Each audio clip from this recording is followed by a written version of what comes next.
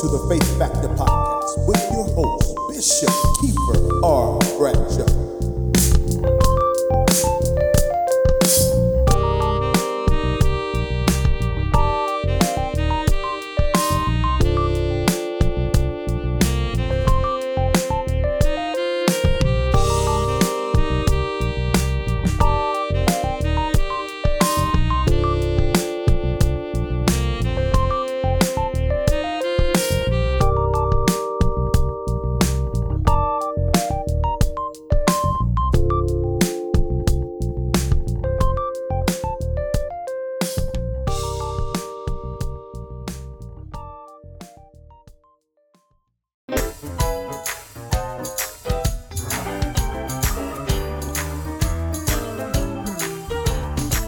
I like this part right here.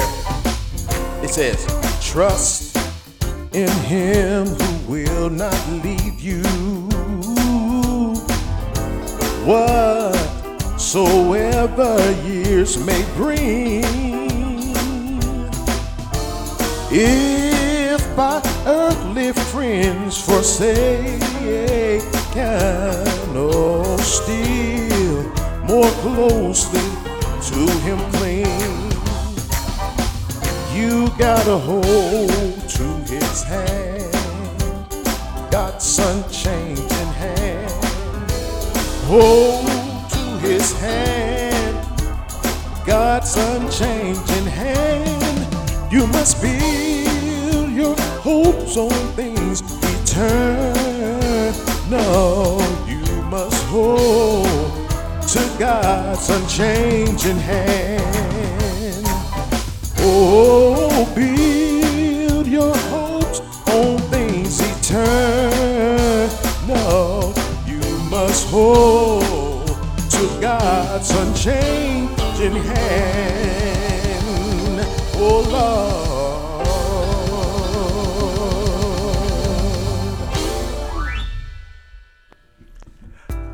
Welcome to the Faith Factor Podcast. Today I'm coming from the scripture of the Gospel of Matthew 13, verse 16. And it said, blessed are your eyes, for they see, and your ears, for they hear. I want to just come and talk to you today just from the subject, eyes that see and ears that hear. Brothers and sisters, when you became a Christian, God gave you spiritual sight and hearing so you could begin experiencing his presence and all activity around you. The Holy Spirit helps you to develop these spiritual senses as you walk with him. Spiritual sensitivity to God is a gift that must be accepted and exercised. Scripture indicates that those who are spiritually dead cannot see or understand spiritual things. And that came from Matthew 13, verses 14 and 15. It says, indeed, in their case, the prophecy of Isaiah is fulfilled that says, you will indeed hear, but never understand, and you will indeed see, but never perceive. For this people's heart has grown dull, and with their ears they can barely hear, and their eyes they have closed, lest they should see with their eyes and hear with their ears and understand with their heart and turn, and I would heal them. Brothers and sisters, without spiritual eyes, you can be right in the midst of a mighty act of God and not recognize it.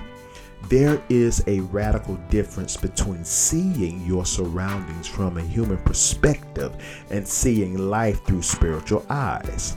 Non-Christians will see world events around them and become confused.